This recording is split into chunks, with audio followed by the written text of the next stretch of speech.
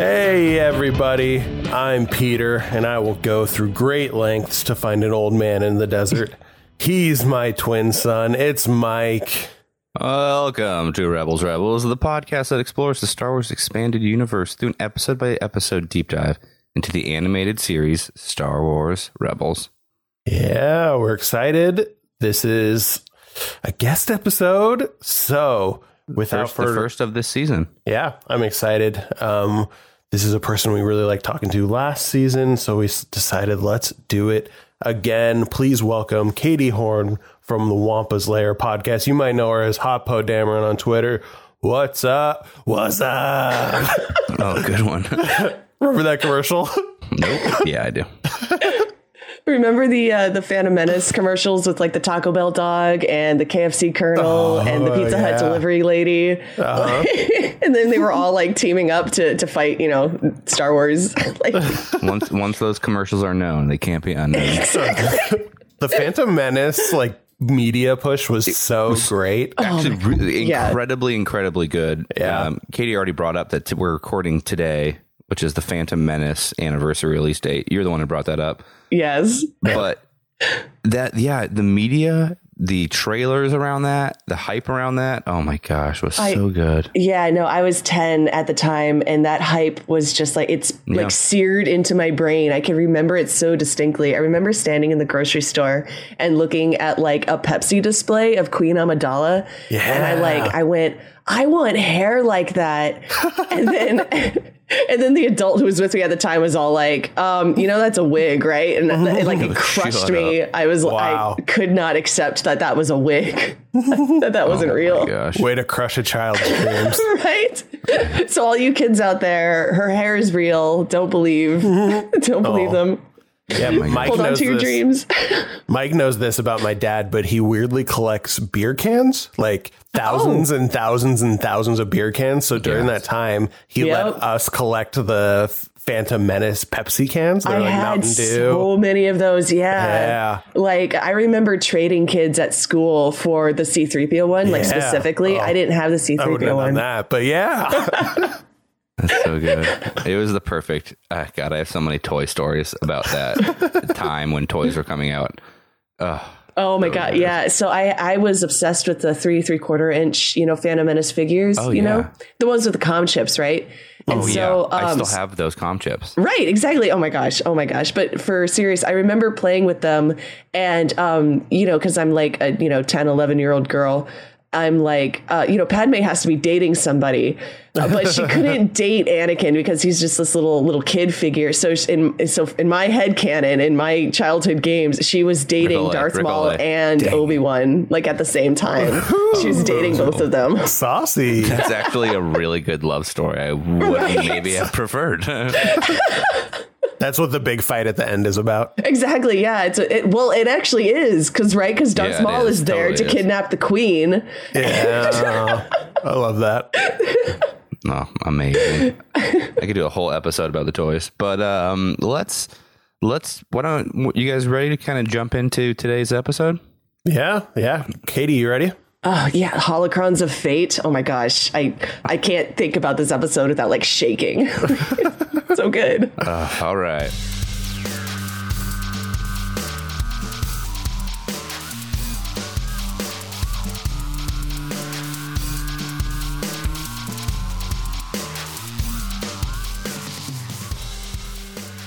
Well, let's mix up a quick space refresher and recap what happened in episode 2 of season 3, Holocrons of Fate. Trying something new. I like it. Oh yeah. You gotta come up with a line. That's the new line. All right. Okay. So Kanan, Ezra, and a group of rebel soldiers dock on a cruiser that seems to have been damaged. They board and begin to investigate. A wounded soldier they stumble upon claims that a red blade was the cause of their woes. Ooh. And they were forced through interrogation and violence to give up the Ghost Cruise location. Ezra and Kanan kind of freak out. They contact Hera immediately, only to find out that Maul, not a red blade, though he does carry one, so I get why they were confused, has already captured them. Kanan and Ezra then agreed to give Maul both the Sith and Jedi holocrons in exchange for the Ghost crew's lives. Kanan and Ezra returned to the Bendu to retrieve the Sith holocron, where Kanan left it just one episode ago, and the Bendu tests Kanan and Ezra by having them navigate a cave housed by Kryknas, so they have to do this together. Along the way, Kanan teaches Ezra to move among the spiders in peace, not conflict, and they retrieve the Sith holocron. The Bendu then warns the pair that if the Jedi and Sith holocrons are combined, they will be able to grant the wielder immeasurable knowledge, but at a price. Unlimited power. It's gonna melt your face off is what it's gonna do. I mean, you're not wrong. You're gonna know everything, but you won't gonna have a face. Kanan and Ezra then meet with Maul. Kanan rescues the Ghost crew, while Maul and Ezra combine the holocrons. Kanan interrupts the process, though, at the last moment, as Ezra claims he is seeing something, twin suns, and Maul finds his answer. But in the chaos, Maul escapes, equipped with the knowledge that a certain someone still lives, while Ezra claims he has only seen visions of locations known and unknown to him, but he cannot make sense of it. Kanan reassures him that they will find the answers together. Bum, bum, bum. That's this episode. Dun, dun, dun, dun, dun. Oh, now we got to pay for that. Oh, dang it. I think I made that mistake the last time I was on here with you guys. I started doing the same thing. It cost us $50,000. We had to pay for that. You're welcome. And no, we cannot edit it out. It's not that simple. I'm worth it, obviously. Like, Yeah. I just... We're like, let's bring it back. Hey, Mike, Hey, Pete. what's the theme of the episode? Oh, my gosh. I'm so glad you asked.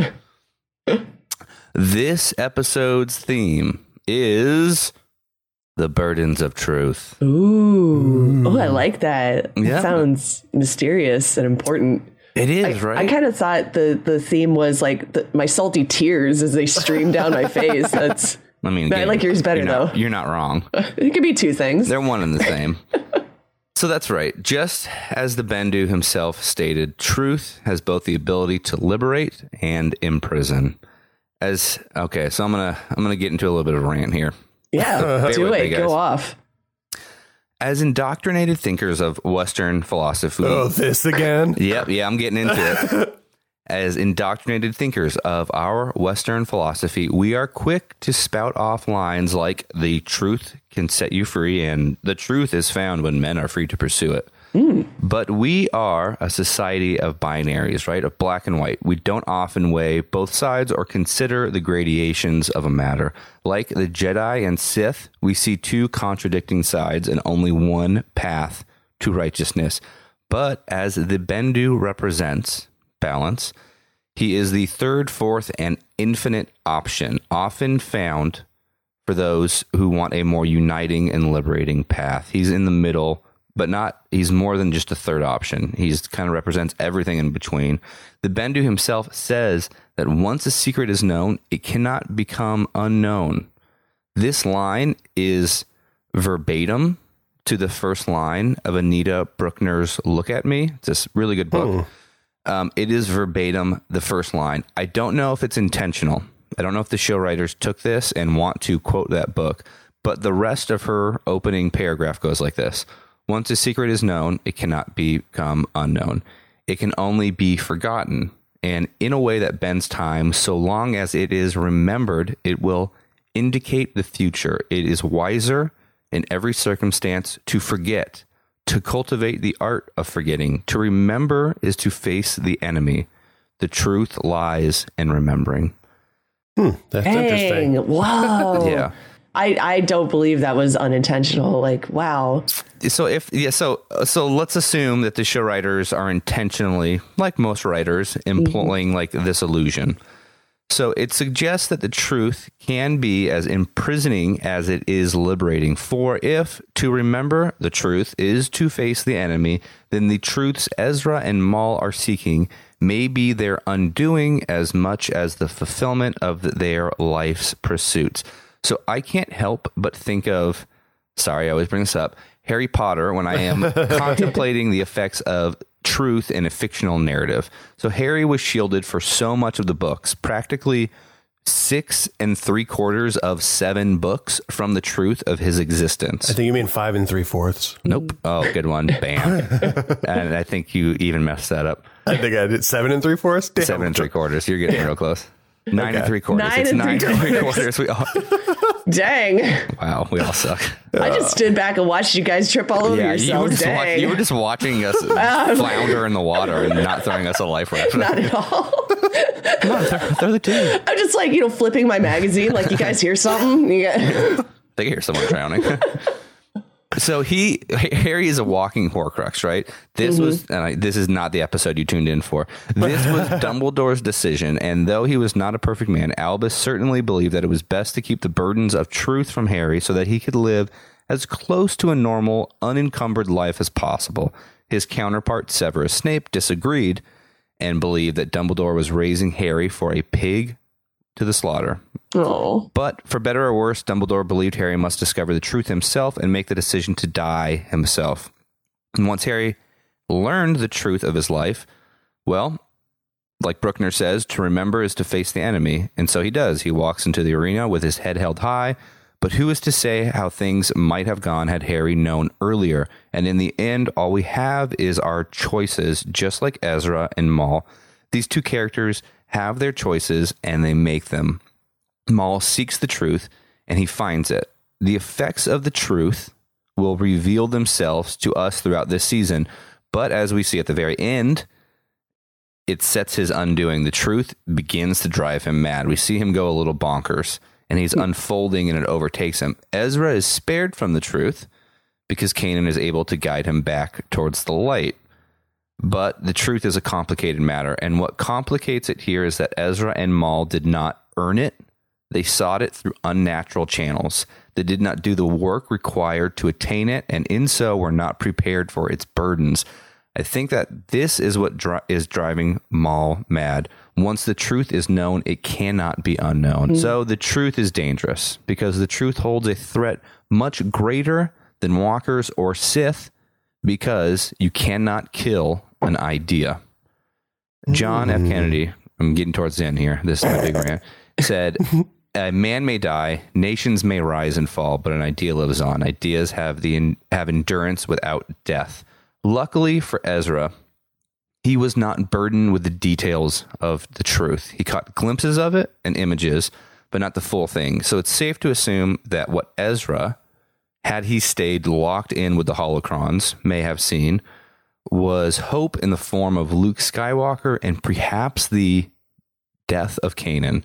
Had he discovered this truth too early in his unprepared state of mind, Ezra may have been ruined or ruined everything.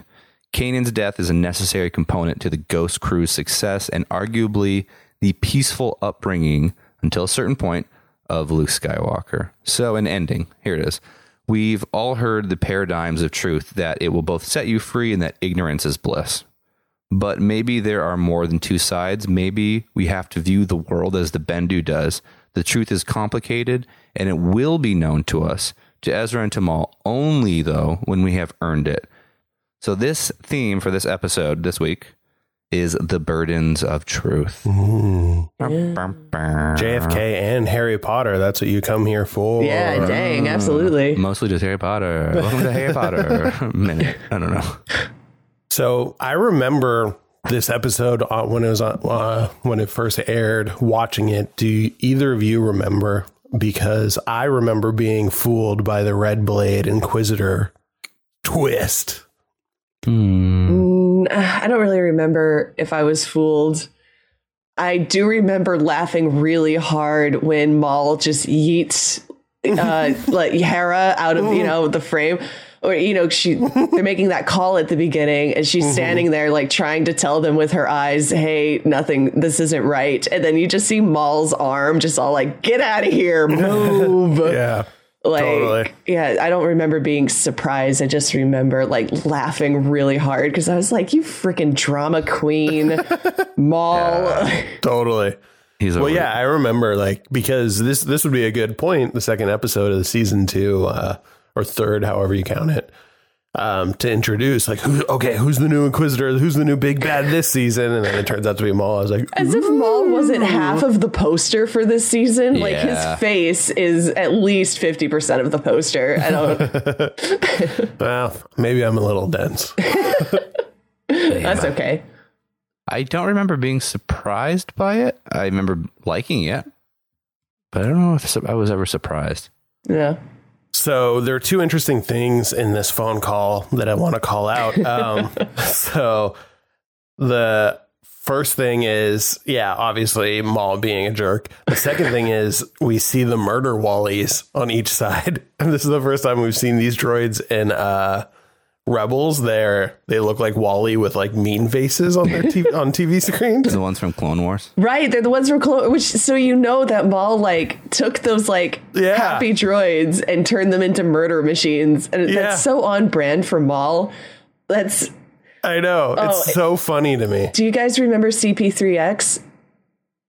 That sounds familiar. Remind me. Oh my gosh. So CP3X was a protocol droid that Darth Maul found in the trash. Oh, is it was he from the comics? He was in the comics separate from Maul, but his like origins are from like the year 2000. He appeared in a couple Darth Maul books where Darth Maul found this protocol droid in the trash and then was like, you know what, murder, it's going to be a murder bot, and gave him like the passage that I like specifically like to pull about this droid is that he contains 83 concealed weapons that Darth Maul placed there himself.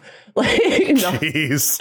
And I'm just like, oh my gosh. To see kind of like a subtle reference to Maul like taking these droids and just giving them just murder functions. It's just like, I didn't care what you were programmed for before. Now you work for me. Now you're a murder machine. Doesn't matter if you were a protocol droid. Like seeing something like that in Rebels, I'm like, okay, totally. I think Filoni knows what happened. Yeah, I think this is so funny. So yeah, you mentioned it. These were their actual name. Are there the RIC, the Rick 1200 tour guide droids?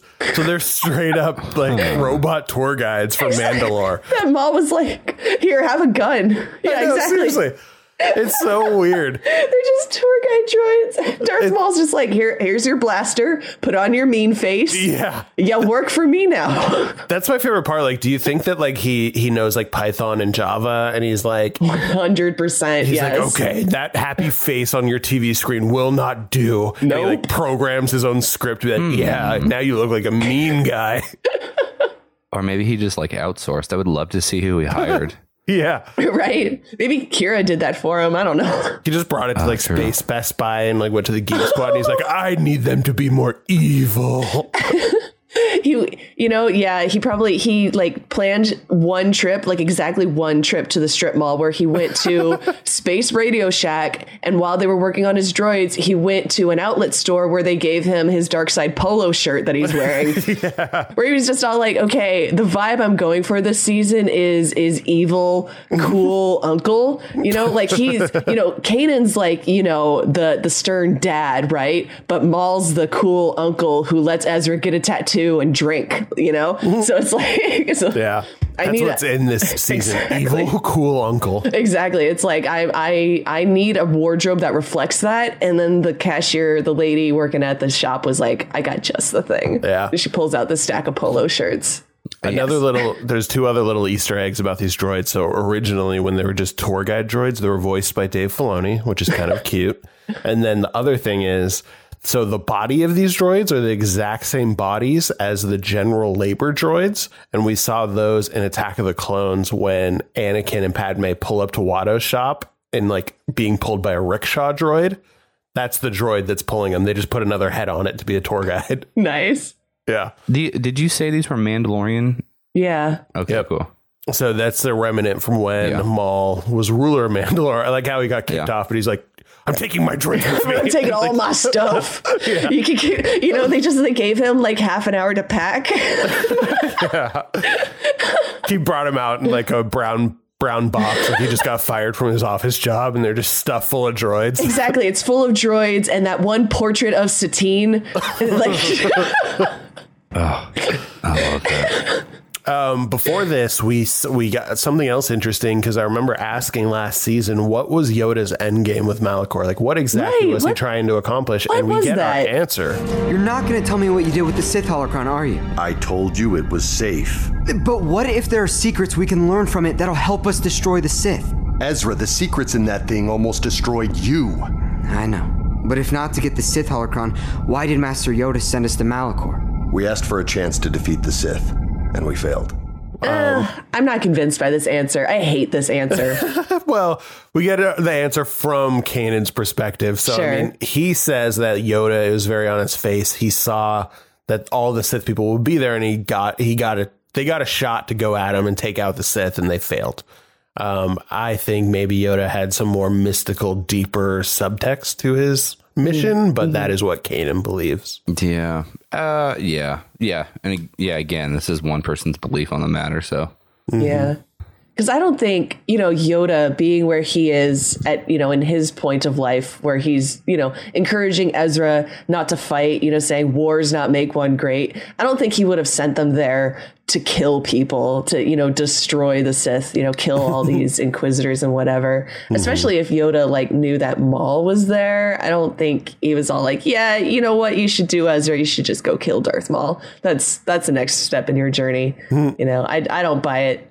Yeah, that's one of the reasons it seemed weird is just seemed out of character for him to be like, all right, go to the planet and get in a fist fight, bro. You guys see it? You see that MMA fight? Take him down, bro. That's so good. That's probably my best impression I've done so far. It's the best Yoda impression I've ever heard in my life. This is I couldn't really make any deeper connection to it because I bet this was shocking when it came out. But, we've done this for so long. But as we fast forward a little bit, Maul is kind of interrogating Hera and he drops Kanan's real name, Caleb Doom. Yeah, first time ever. Yep. He does the Kylo Ren mind reading thing. Yeah. Where it's just all like, I'm a really powerful dark side dude, so I can hear everything in your head. Congratulations. Yeah. You played yourself. And my headcanon, especially the way that they do it, I always just pictured that they're not actually reading minds. They're using the Force to squeeze their brain. Ugh. And they're just like, ow, that hurts. Okay, I'll tell you. Okay. Yeah, maybe wringing out your brain with a sponge. Yeah. I don't think that's actually what's happening, but that's what goes through my head every time I see it, in Force Awakens. Yeah. Kylo Ren's looking really intensely at Poe Dameron's face, and Poe Dameron is just all like, stop it. I'm not a squeegee. Yeah. You see his eyes bulging out. That's definitely a brain squeezing. So I thought that was kind of interesting. I think that was probably a big surprise to people. Do you know if the Kanan comic came out before or after this episode? Came out way before. It came out first season of Rebels. Cool. All right, then so it was known for comic readers, but it wasn't a big thing out there if you weren't diving deep into the EU. So I bet, some people that are like, oh my gosh, what's blah, blah, blah, blah, and led them down kind of a cool path. Or potentially just confuse the casual fan. Yeah, that too. Especially because Maul says it with such gravitas. You're like, ooh, is this going to come up later? Is Maul going to use that information? No, Maul is just flexing, honestly. Yeah, totally. And then I don't know this is a little bit of interesting tidbit. I don't know if there's anything more to this, but we find out that Hera convinced Kanan to bring on Ezra because Kanan was reluctant, as we know, and Mom Hera was there to kind of guide the way. Yeah. Oh, do you know what? Now that you said that, I think actually you first hear Caleb Dune's name in the books in A New Dawn. I think that was before the comics in the first place you hear it. I couldn't remember if his name came up in that book or not. I think it does. I think that's the first place you hear that. Yeah, I've mentioned that I haven't read that book, so the first time I heard it was the comic, so that makes sense. That would make sense. Yeah. It's fine. It's a fine book. It's fine. I would say just read the plot points and go, that's interesting. I would love it as a Rebels short movie. Yeah, that'd be cool. That would be pretty cool. I wanted to point out, only because anytime Dune references are brought up, I'm so glad you saw this because I had it in my notes. Okay, well, Have you read Dune? No, I'm starting it now, but I know it's like your favorite book ever. Okay, I was like, how have we not talked about how cool Dune is? Yeah, just read like the first 3 books and then stop. I keep like trying to read it at 11:30 at night when I'm half tired, and I read the first page, and I'm like, there are so many nonsense words, and then I put it down. Oh, it's so good. But they say the word thumper in it, which is like how you call the sandworms, and the thumper is how you get the Kryknas away from you. Yep. They have like the reverse effect in this show, which is neat, and it's cool that they reference Dune because that's all Lucas was doing anyways. Yeah, that was a purposeful choice by Dave Filoni and co. That is specifically a Dune reference exactly because of what you said, Dune being such a influence on George Lucas. So I thought that was pretty cool. I thought you'd like that. I did like it. Like it. I'm very excited for the Dune movie. Oh, yeah. That'd be cool. So that brings us to the Bendu's lair. Before we get there, though, I mean, do you have any general thoughts about just Maul's plan? Trying to smush the holocrons together, kind of like you're trying to make 2 toys kiss. He's like, this one's me and this one's Padme. This will reveal the truth. Exactly.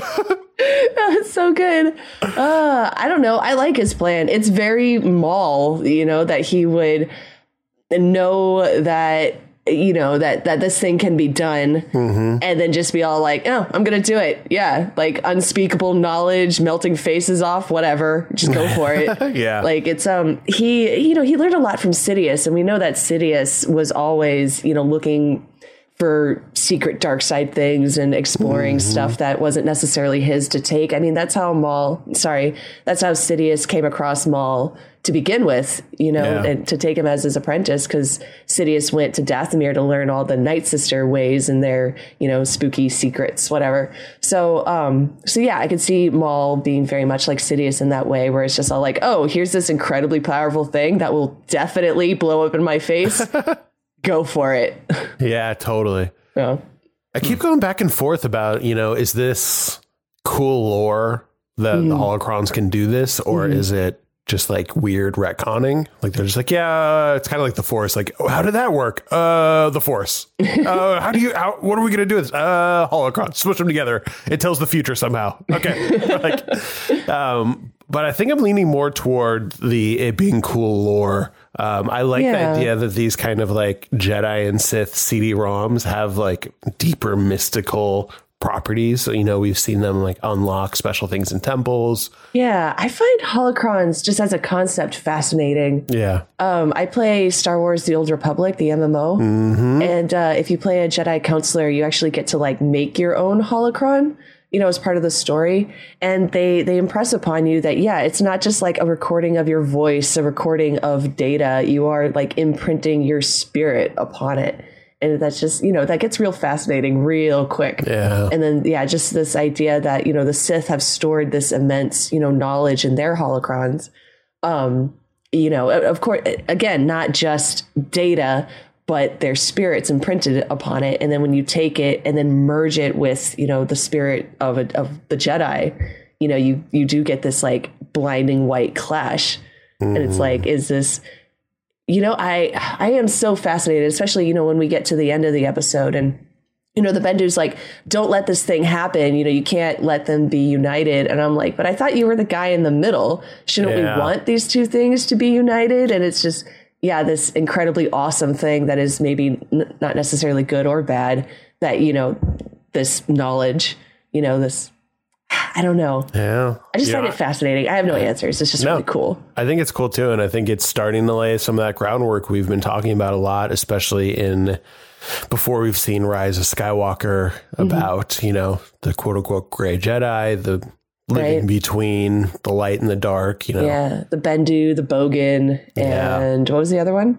Ashla. Yeah, there it is. Yeah. Yeah. And I'm also going to take this as, when you smush the light and the dark side holocrons together, it turns into a blinding white light, which shows Rey's going to have a white lightsaber. Ooh. I don't care as long as it's a double bladed lightsaber. I literally don't care what color it is.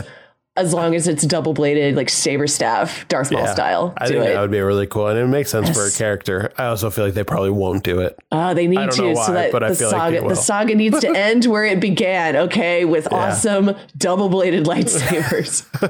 Fair. Yeah, and I also didn't do. I should have done this research, but I remember the first time ever hearing about holocrons was in the Knights of the Old Republic game, not the one, which I'm stoked that game that you're the MMO RPG is still around. Oh, yeah, it's still going. People don't know. people are like, I want Knights of the Old Republic. I hope the Rian Johnson series is Knights of the Old Republic. We need Old Republic content. Yeah. And I'm like, there's still new Old Republic content coming out to this day. What are you guys doing? There were fewer things I were more excited for than that game. I remember just watching like a countdown clock, just waiting for that game to come out, and I really loved it. But then it just fell off as I got too busy. Yeah. But yeah, so we're talking about the Bendu. Right. One funny thing I like is that like when Kanan gave the Bendu the holocron and he kind of like disappeared it like a magic trick, I was like, oh my God, he's so mystical. It's like, I will keep this safe. And he like put it into like another dimension. No, he just hid it in a nest of spiders.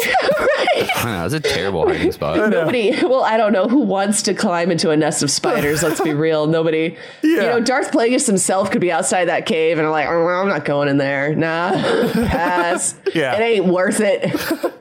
I like to imagine too, he didn't even use the Force to put it in there. He like got on his hands and knees like it was a crawl space and like was like belly crawling and just like put it under there. But yeah, I thought that was a funny thing. But it looks like he's setting up this teachable moment, which is good curriculum.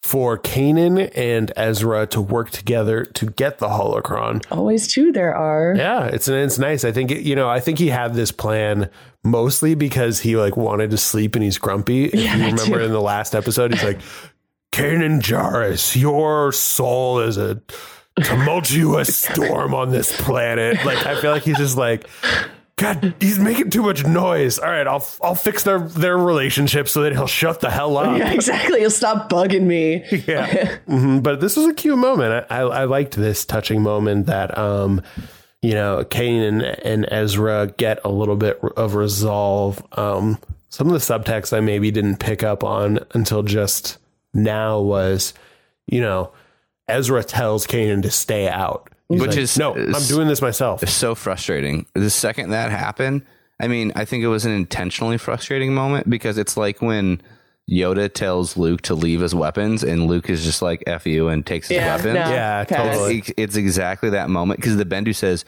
but you have to do it together. And then Ezra goes, okay, but I'm going alone. And you're like, okay, but what do you know?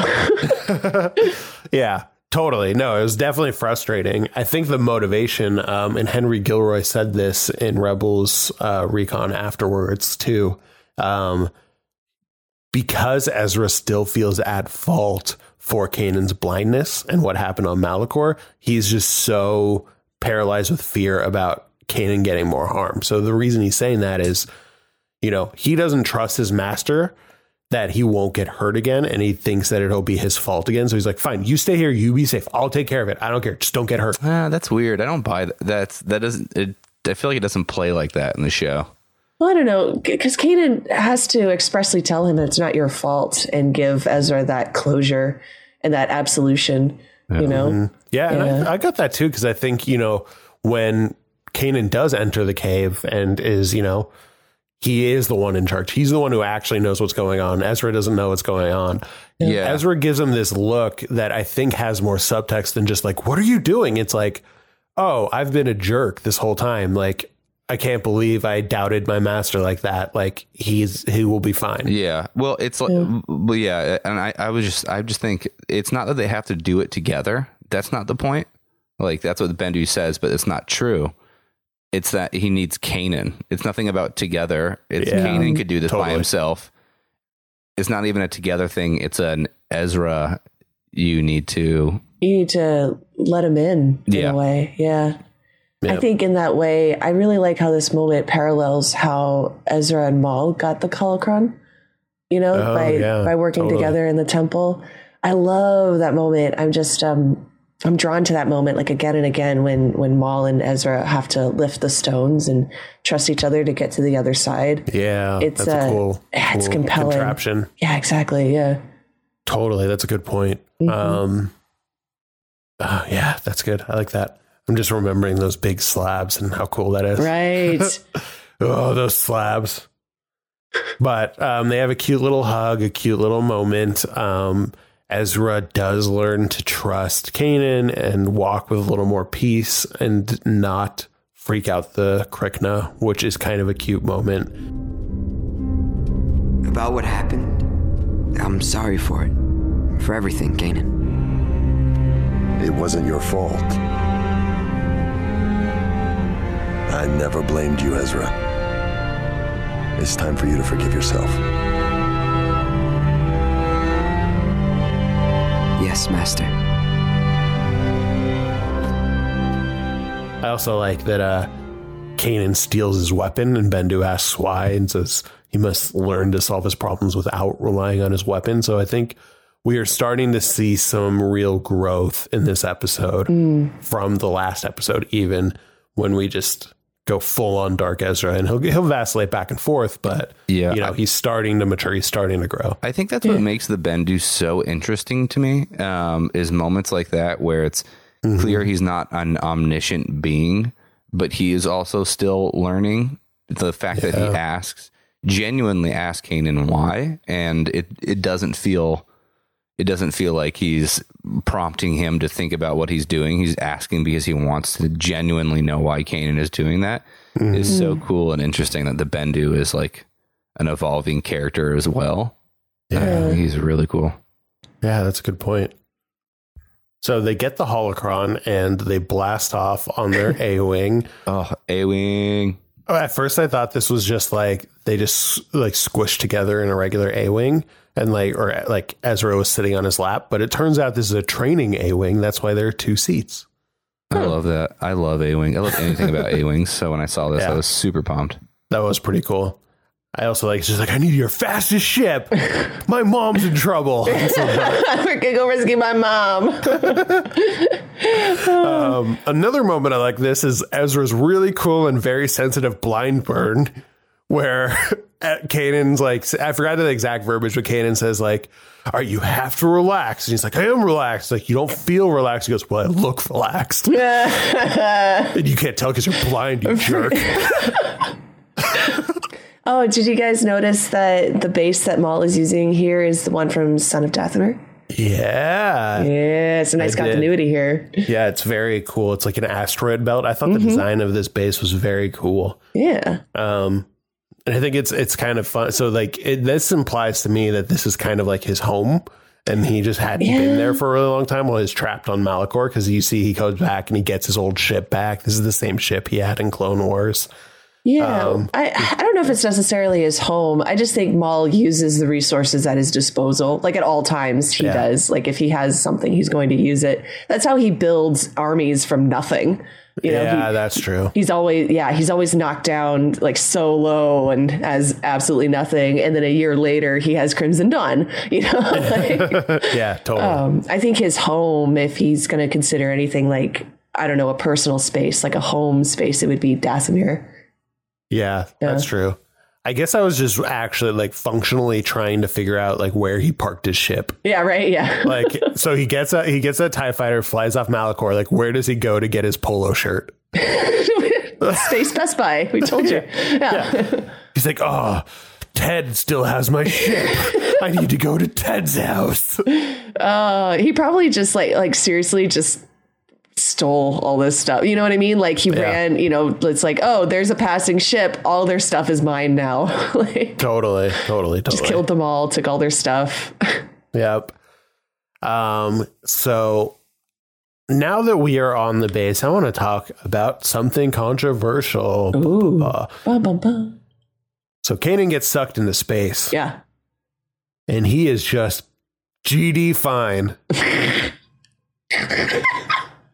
According to Pablo. You phrase that. You're just like, I mean, I know it's like a cartoon, and it's not like you could be like, for people who are upset about the Leia thing in The Last Jedi, you can't just be like, well, I mean, on Rebels, they blah, blah, blah, blah, blah. But, you know, Pablo Hidalgo actually addressed this in the question and answer for next week for Rebel Recon, because people were like, you should have been done in space. And so, quote from Pablo Hidalgo, Star Wars has never been overly concerned with being scientifically accurate. Right? So, oh my gosh. Also, like, he's one with the Force. Yeah, totally. Like, the Force willed it. Okay. Yeah. Also, Pablo says, I read this as well, that recent research suggests that you could actually survive in space up to 90 seconds, but it would be really bad. And Kanan was in space for less than 20 seconds. And I feel like it was a nice primer for when Leia did it. Yeah, exactly. Yeah, so, Leia's fine. She's fine. She's fine. Yeah, totally. I am 100% okay with Space Mary Poppins. Yeah, same. The other thing I like to bring up to people who talk about this is you have no problem with the space worm scene in Empire Strikes Back. Right. Because you really think that little plastic tube that's not attached to anything, it's flopping around because it fell off of Han Solo's disconnected like belt, and like George Lucas is like, it'll do. Like, you think that little plastic mask is going to keep him from not getting sucked into space when he walks out on an asteroid? It's fake and in space, you guys. It's fake and in space. So that is my point. That's the end of my rant. It just makes me upset when people get nitpicky about stuff like that. But Kanan got sucked into space, dick moved by Maul, and everyone is okay. I like all moments. Maul is like, Ezra, you and I, we're cool. We're cool, Ezra. I like you, Ezra. Mm-hmm. I really like you, Ezra. I'm going to murder all your friends, though. Like, what's his end game here, too? Because, so he sucks out Kanan, which obviously, he obviously wants to turn Ezra still. Right. That's very clear. They back that up. The creators have said that in Rebels Recon and stuff as well, that he still thinks Ezra will turn and be his apprentice. So his end game is, I'm going to suck your teacher out into space. Yeah. And then walk over and be like, he whispers to the murder wallies, I killed the droid or killed his friends. And then he thinks like Ezra's going to be like, well, I mean, that was mean, but I did just see the truth in this white light. So yeah, I'll join up with you. Maul's just going to be like, I don't know what happened. I don't know. I told him to set the droids free, to set the prisoners free, and they killed them all. I don't know. Just like shrugging his shoulders. I mean, in all seriousness, though, I think Maul is just like, man, these are the only people like holding Ezra back. And as long as he has these influences in his life, he's not going to come join me. And more than that, Maul has been very much shaped by the Sith code and the Sith ways. He has, disavowed his Sith name, discarded the title Darth, but at the same time, always two there are, no more, no less. He doesn't have room for anyone else. And he's chosen Ezra, and it's like, you're going to be my apprentice, and it's just going to be you and me against the world, buddy. Mm-hmm. So that means all these other people got to die. Sorry, not sorry. Yeah. I think it certainly could have pushed him to the dark side, but I think it would have pushed him to the dark side against Maul. Yeah. Well, he's not a planner. That's the Sith way, though, isn't it? You know what I mean? You're kind of supposed to hate your master. You're not supposed to be his best friend. That's a good point. Yeah. Yeah. A little touch that I like is you notice that one of the Wally murder bots has a broken screen. Now, right, where Sabine, Sabine kicked him in the head and broke his screen. That's something random that I appreciated, was that, so of course our Rebels heroes, our Ghost crew, those are, the heroes of the story, and you want to see them fight tooth and nail, and, they're going to come up with some clever plan to get out of this scrape, right? They do it every week. Mm-hmm. But I really appreciate that, they put their plan in motion, but then Maul utterly wastes them. It's just like, no, I'm Darth Maul. I'm not some random Inquisitor. I'm Darth frickin' Maul. Yeah, I thought that was a sweet move. Decimates them. I thought that was really good. I kind of, I appreciated it. It was kind of like seeing, Ezra try to go up against Darth Vader, because Ezra's like, I can take him. No, I can't. Well, I liked it a little bit more, too, because, when Ezra went up against Darth Vader, like, it shows a lot of guts, but it's like, you're going to get your ass kicked. Don't even try. Yeah, exactly. This was kind of nice because it did show, like, really good resourcefulness on the crew, why they're so good. Like, This is a good plan. They're plucky. They're the plucky heroes going up against Darth Maul. They just underestimated how much of a badass Darth Maul is. 100%. So I think it's I don't good effort on both sides. That's what I appreciated about that moment. So we get to the holocron smushing.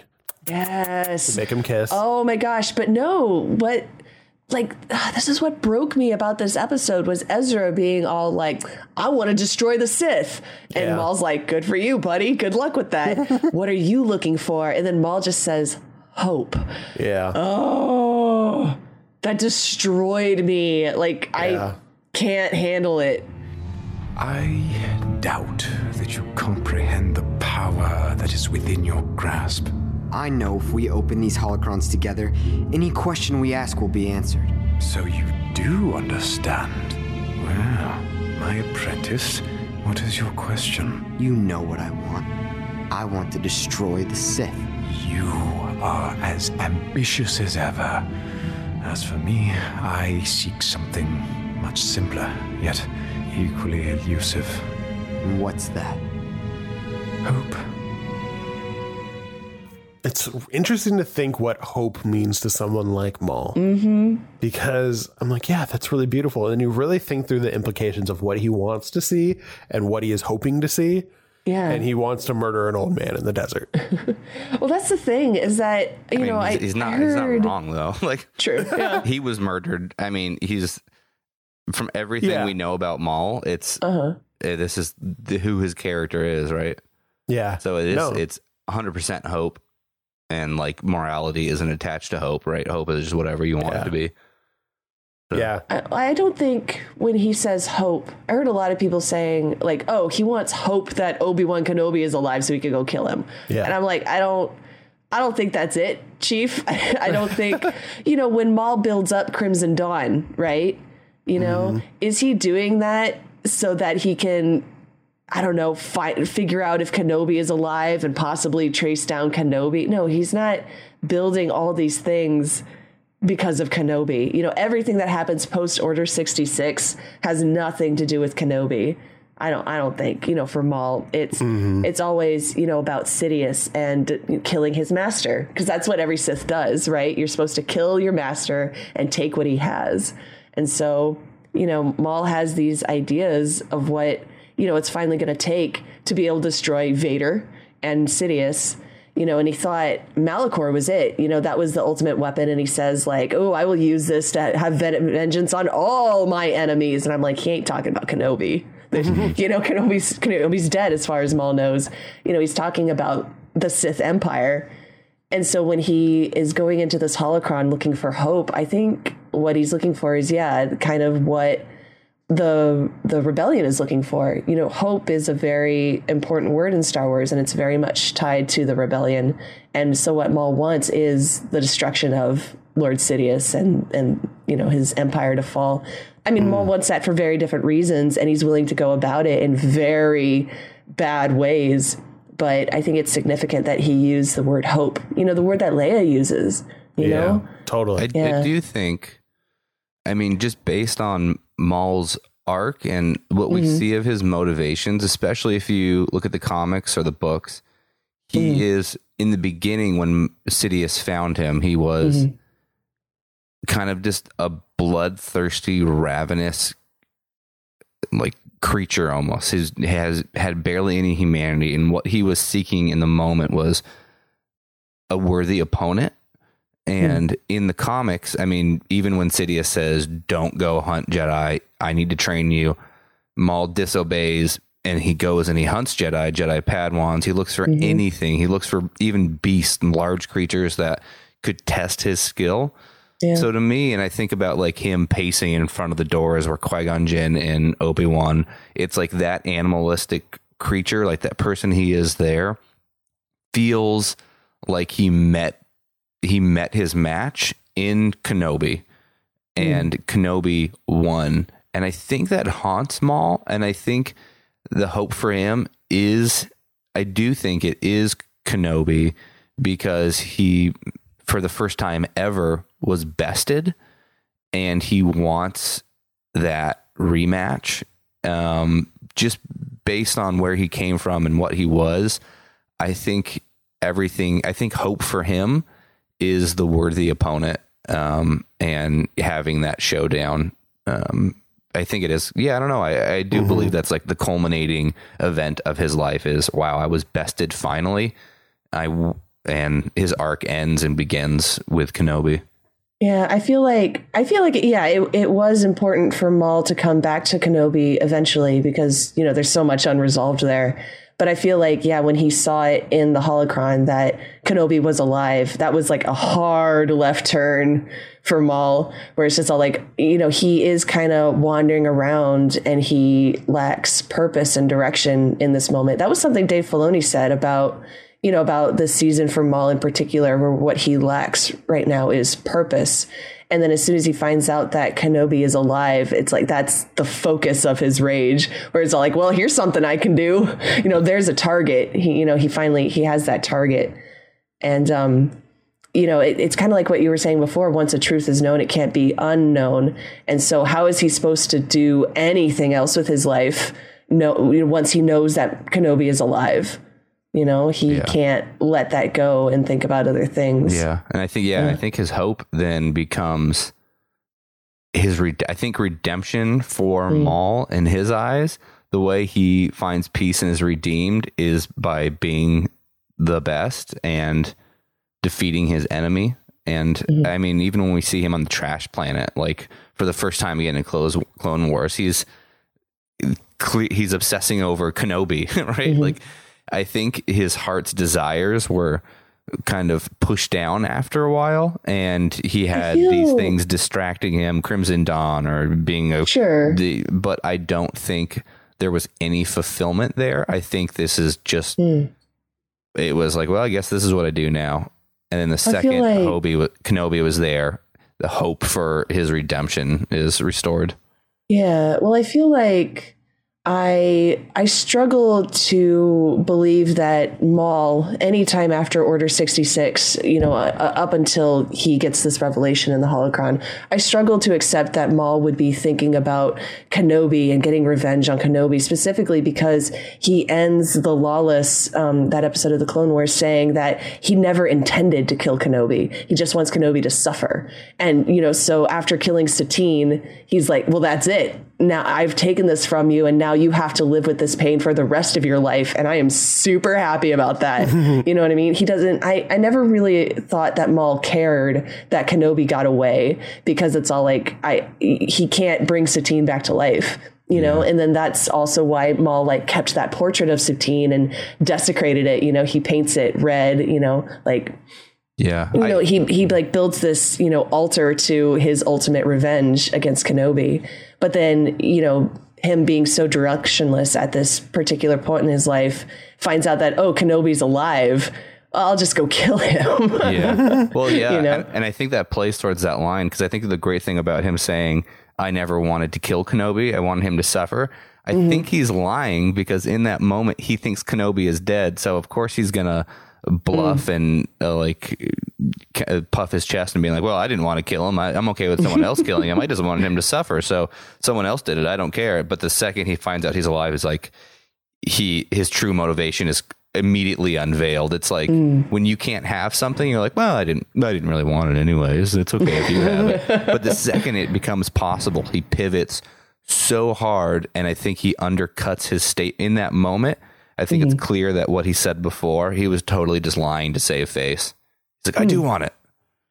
Yeah, I think I read it. I think you're both right in a lot of ways. I read it kind of in between. And I mentioned this when we talked about Twilight of the Apprentice. I think, Katie, you're right that after all this stuff, Mandalore and Crimson Dawn, I think those were his plays at, ultimate power and toppling the Sith. He was probably mad at, Obi-Wan wanted him to suffer. But at that point, he's just like, you know what? I have bigger fish to fry. I'm a badass. I'm Darth Maul. I should be the Sith Lord in charge of everything. So I'm going to do all these resourcefulness things.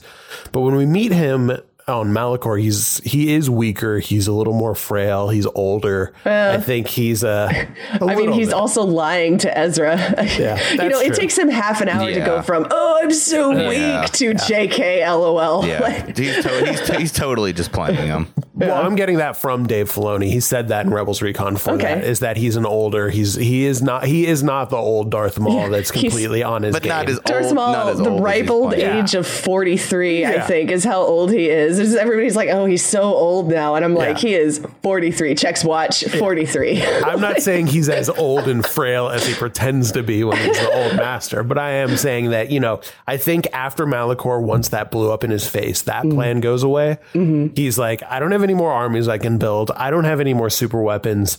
I just need to face the facts that I'm not going to be able to get to Sidious. I had my shot and I missed it. So now what can I do? Well, I do hate this Obi-Wan Kenobi guy. So let's go see if I can F him up. So I think it's, that wasn't his end goal. I think it does end at Obi-Wan, begin and end at Obi-Wan, but I don't think the in-between part that was his focus. I think once everything kind of blew up in his face and he kind of realizes that he's not the Sith Lord he used to be, then he's just like, well, I'm going to get what I can get. And that's going to, take this guy out who bested me and, did all these bad things to me. Yeah. Yeah, he's having his midlife crisis. Oh, baby. End of life crisis.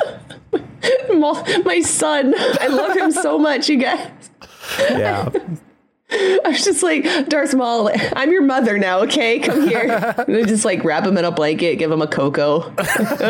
Oh, can you imagine the little baby Darth Maul? Yes. But he has the same exact face as Ray Park. Yeah. He's just baby size. So we haven't talked yet about the specific vision or Kanan being able to see through the light, being unblinded by the light.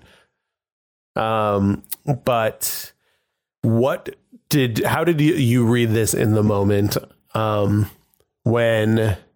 let me ask you, because I think you mentioned it a little bit in your theme, Mike. What would Ezra have seen in the holocron if he didn't turn away? I don't know. I think we could speculate, and there's no right answer. I think what's important is that he didn't see it, because whatever it was going to be, he was either not going to be ready for, or it was going to ruin what was going to happen. Yeah. Yeah. So I don't think it matters what it was. I think, I don't know. I know that's a really vague answer. I don't think it matters what it was, but whatever it was going to be was going to be irrevocably damaging. It just, it's like that whole metaphor of standing on the shoulders of geniuses, right? You're propping yourself up. He was using the holocrons or tools to gain false wisdom from. So I think you're right that it doesn't matter, in the end game, what he would have seen, but I do like speculating because I think it is interesting. He did see the twin sons and he says, I don't know if this is what, like, remnants of what Maul was seeing or what my thing was. And so I think that indicates, and it's kind of interesting, that he probably would have seen very similar vision to Maul, and it would have landed somewhere on Luke, which would have been ultimately pretty unsatisfying to him, because I think in Ezra's mind, he's like, I want the secret to destroying the Sith. And he thinks it's like some weapon or some ancient mystical staff he can use that like deflects force lightning. But like, it turns out it's this 10-year-old kid in the desert. And he's like, damn it. And I think that would have ruined him. I think had he seen a vision of the actual hope, he would have felt like disembodied from their plight. He would have turned aimless. Well, it's not me. And he would have become a directionless like rebel. He's like, well, this is maybe not my fight. This is for someone else, but his role is critical. But just because he's not the person who fires the torpedo that ends the Empire, it doesn't mean he's not like I think it could have underwhelmed him. Oh, I'm not the one who does this. Oh, okay. Yeah. I think that's why it's interesting thematically, exactly for those reasons. I don't know if you had any thoughts about the vision, Katie. I do. They are radically different, and it might be a little weird. No, I like it. Weird is good. So, Ezra goes into this holocron looking for a way to destroy the Sith, like that's a very, I don't know. That's pretty dark, honestly. Yeah. And then Maul comes into it. It is really dark. And Maul says he's going to go into it looking for hope, which is fascinating to me because, Ezra's the one opening the Jedi holocron and Maul's the one opening the Sith holocron. But they're coming at it from very, I think Ezra's coming at it from the dark side angle and Maul is coming at it from the light side angle and, meeting in the middle. And so when you ask that question, how do we destroy the Sith? Ezra's probably thinking, like you said, some magical staff. And I think we think of, we think of Luke Skywalker. Mm-hmm. When you're like, how do I destroy the Sith? I don't think there is a noun, to be the answer. You know what I mean? The answer is this thing, this one thing. You know what I mean?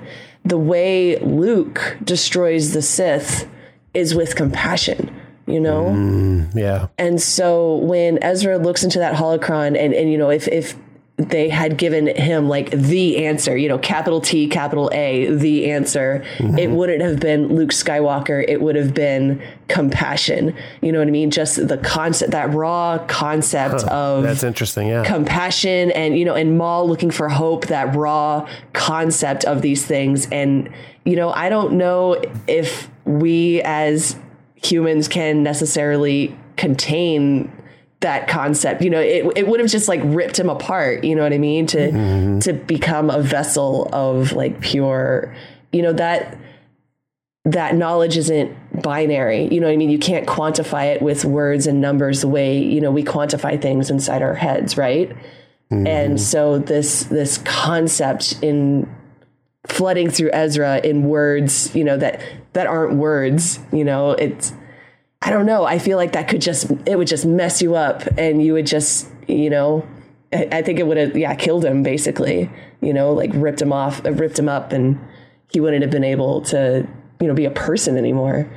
Does that make any sense at all? No, I think that makes a lot of sense. And as you were talking, I was what you were saying is kind of reframing how I'm thinking about it now, because I think what you said in the beginning is absolutely right. They have fundamental different approaches. It's almost like a semantics game, but the way they are approaching the holocrons, like Maul is coming at it from an angle of hope and Ezra is coming at it from an angle of destruction.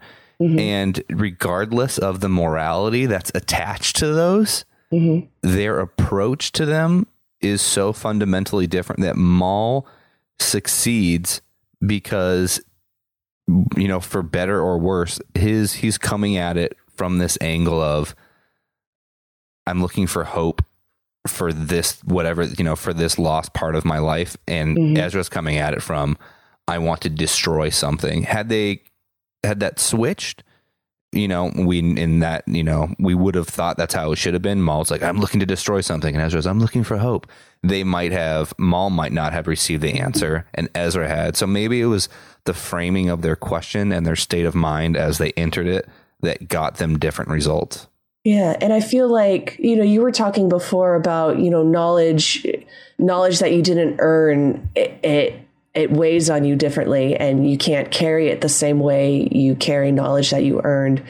Forcing compassion on Ezra, forcing him to feel compassion for the Sith and for his enemies, for the Empire that killed his parents and destroyed his planet, or is destroying his planet, forcing him to feel that compassion, I think would have torn him up. He wouldn't have been able to handle that.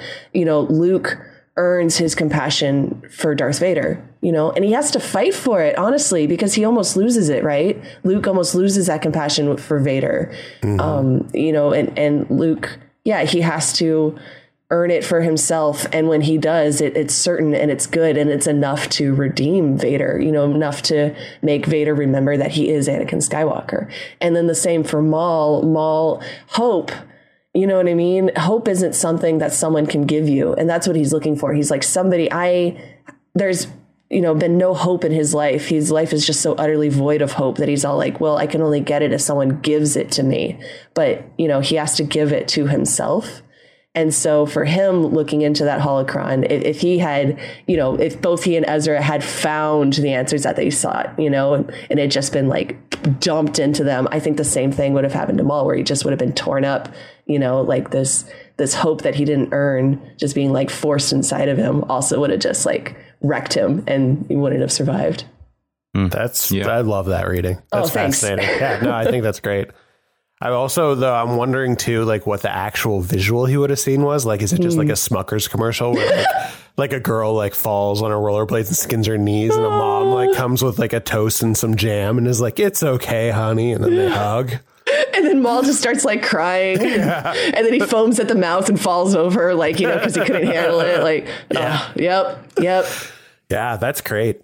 Cool. So I think on that note, does anyone else have any other notes or thoughts about the episode before we close it out? Did you guys, I'm just curious, did you guys have any like wild theories after Darth Maul, was like stumbling away going like, he lives? Because there were some wild theories at the time. I think I figured pretty easily that it was going to be Kenobi, but I don't remember the theories. Yeah, let me know. What were some of the weird ones? My favorite was Savage Opress. That was my favorite theory, because some people were like, "Oh, it must be Savage Opress," because that's that would tie into Maul being like, "Oh, I hope my brother is alive," and he's just gonna go find his brother. And I was like, that'd be wild. Just do it. Stuff like that. I guess I saw that Ezra. I guess that makes sense, because for me it. I always thought that the vision was one and the same. So when Ezra saw the twin sons, I was like, okay, I put that together. That's probably what Maul was looking for. So it's probably Kenobi. But I guess if you didn't make that connection, because, Maul never says anything about Tatooine or twin sons. He just says like, he's alive. So I guess I could see that. It's not as ridiculous on his face as I first thought, but it is pretty funny. Yeah. I think when I was watching, it's kind of how I'm watching Resistance right now, which that show got a lot better in light of the very last episode. Oh, because you turned. All right. I didn't turn. Hate is way too strong a word. Sounds like a turn. I didn't understand or like the show up until the very last episode, because I didn't understand any of the motivation of Kaz, the main character. I'm like, but why is he? He's like just doing good to do good. I'm like, I don't get it. He's like there's no complications to his character, and he like has rich parents. He's very pure in that way. Yeah. I agree. And I was like, I don't get it. But then the last episode, I was like, man, this should have happened so much earlier. But I guess I was watching it anyways, so it doesn't matter. But I don't know. So, but as I'm watching that show, I keep thinking about how these characters are going to potentially intertwine with movies in the future, or can certain characters. But to me, none of these characters in Resistance get in the way of any plot lines, so they can exist simultaneously. But with Rebels, these are characters of major consequence. They intertwine with massive characters. And I keep thinking we need to somehow deal with them to then meet A New Hope or Rogue One, like these movies that are right here. So with Maul, I was like, they have to get rid of him somehow. There's no way they're going to keep him alive in A New Hope era, right? Like they have to deal with that. And I think I was thinking, okay, this is a perfect way they're going to bring back Kenobi. And to me, it was that. And I'm surprised that Ezra potentially still exists in the universe. Right? Like that is so shocking to me. And I still don't believe it, because as of now, Ezra lives while Luke is living. Like, I don't know. It's wild. And I really want to know what's going on. But yeah, because Ezra is DJ. Oh, God. Oh, no. On that note, I'm done. I'm closing the episode. You're like, I'm out. Bye. I'm further in now.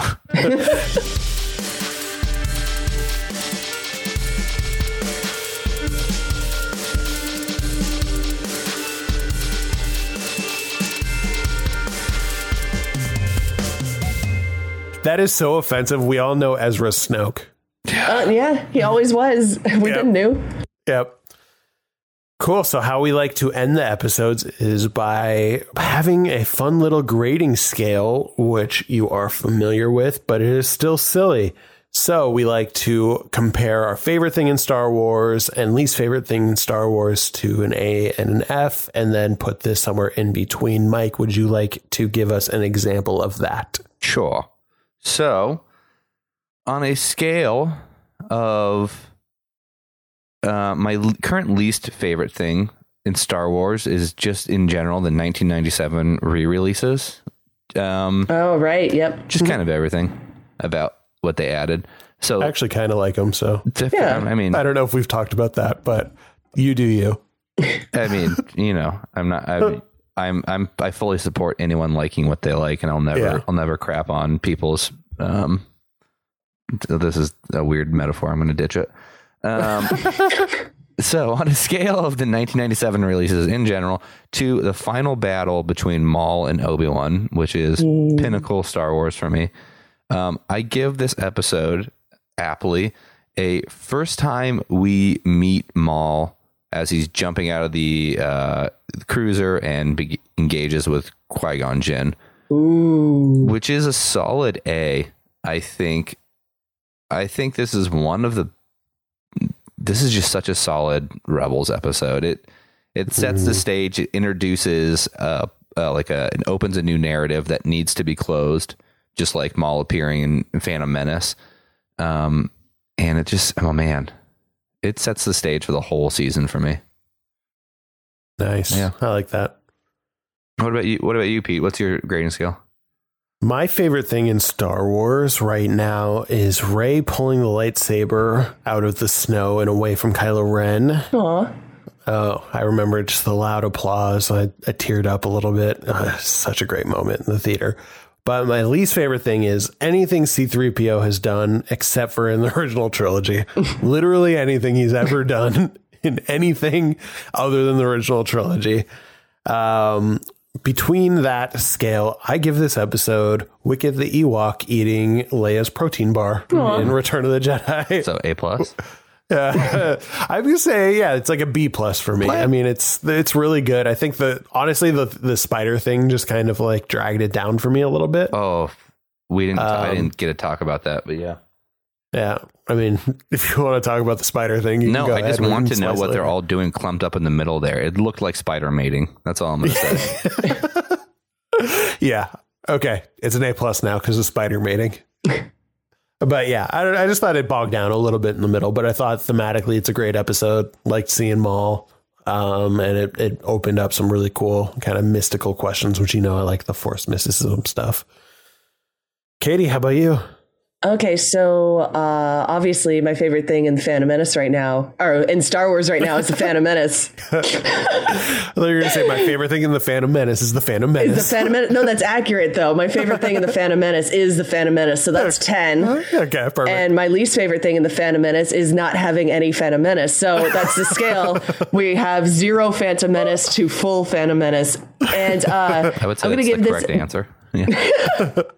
So this episode is definitely full Phantom Menace. Like I'm at like peak hype here, but it's not quite. So there's like full Phantom Menace, and then there's extended Phantom Menace where like the pod race is longer. You know what I mean? Like that. Yeah. Oh my and gosh. it's like CGI Yoda instead of puppet Yoda. We're at like puppet Yoda Phantom Menace levels where I get to watch the whole movie, but it's like it doesn't have that extra cherry on top. You know what I mean? Okay. Like for me, out of Rebels, the Maul content in Rebels is that is like that full extended Phantom Menace experience for me is going to be like Twilight of the Apprentice, Twin Suns, Visions and Voices. Those episodes are like peak for me. This one though, still excellent, still amazing.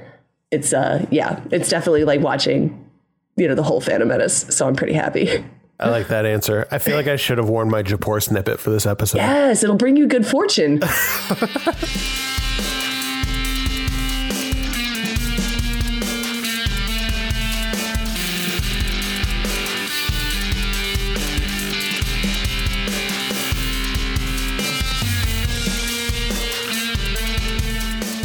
Well, I think we had plenty of good fortune with this episode. So why don't we close it out? Katie, can you please tell people what you are up to right now, where they can find you on the internet, things like that. Absolutely. Yeah. You guys can follow me on Twitter at PoHotDamron. Pretty good times over there. What's really cool, my pinned tweet right now is the audio recording of my Darth Maul panel at Star Wars Celebration Chicago. Ooh, yeah. that's fun. Did you guys know that? I did a panel there. I didn't. That's really cool. I will absolutely check that out. That's really cool. Oh, it's great. Yeah, no, it was excellent. The panel is it's a wild ride. I get to just go off about how much I love Darth Maul for like 45 minutes. It's highly recommend. It's peak Katie. Nice. You guys can also listen to me on the Wampa's Lair every week. That's Wampa's Lair Podcast. I think we're just at Wampa's Lair on Twitter, right? Yeah, on Twitter we're just at Wampa's Lair, and then if you want to find us on iTunes, you can find just search Wampa's Lair Podcast. And yeah, it's a real good time. Weekly Star Wars podcast. Me just going off about Star Wars. And that's it. Yeah, that's it. That's what I'm up to. Oh, that's great. That's really cool. I'm really bummed I missed Celebration this year, but I'm looking forward to Anaheim. Yeah, I'll be there. Nice. I think I'm going to make this one happen. It'll be my first one, so I'm really excited. Yes. Yeah. So, Mike, where can our ravenous fans find us? Oh, pretty much everywhere. And by that, I mean 2 or 3 places. Instagram and Twitter at RebelsRebelsPod. You can email the show at rebelsrebelspod@gmail.com. And stay tuned for some new pins potentially coming out soon. Mm-hmm. Yeah. Yep. And remember, until next time, to be brave out there. And don't look back. Don't look back. Bye.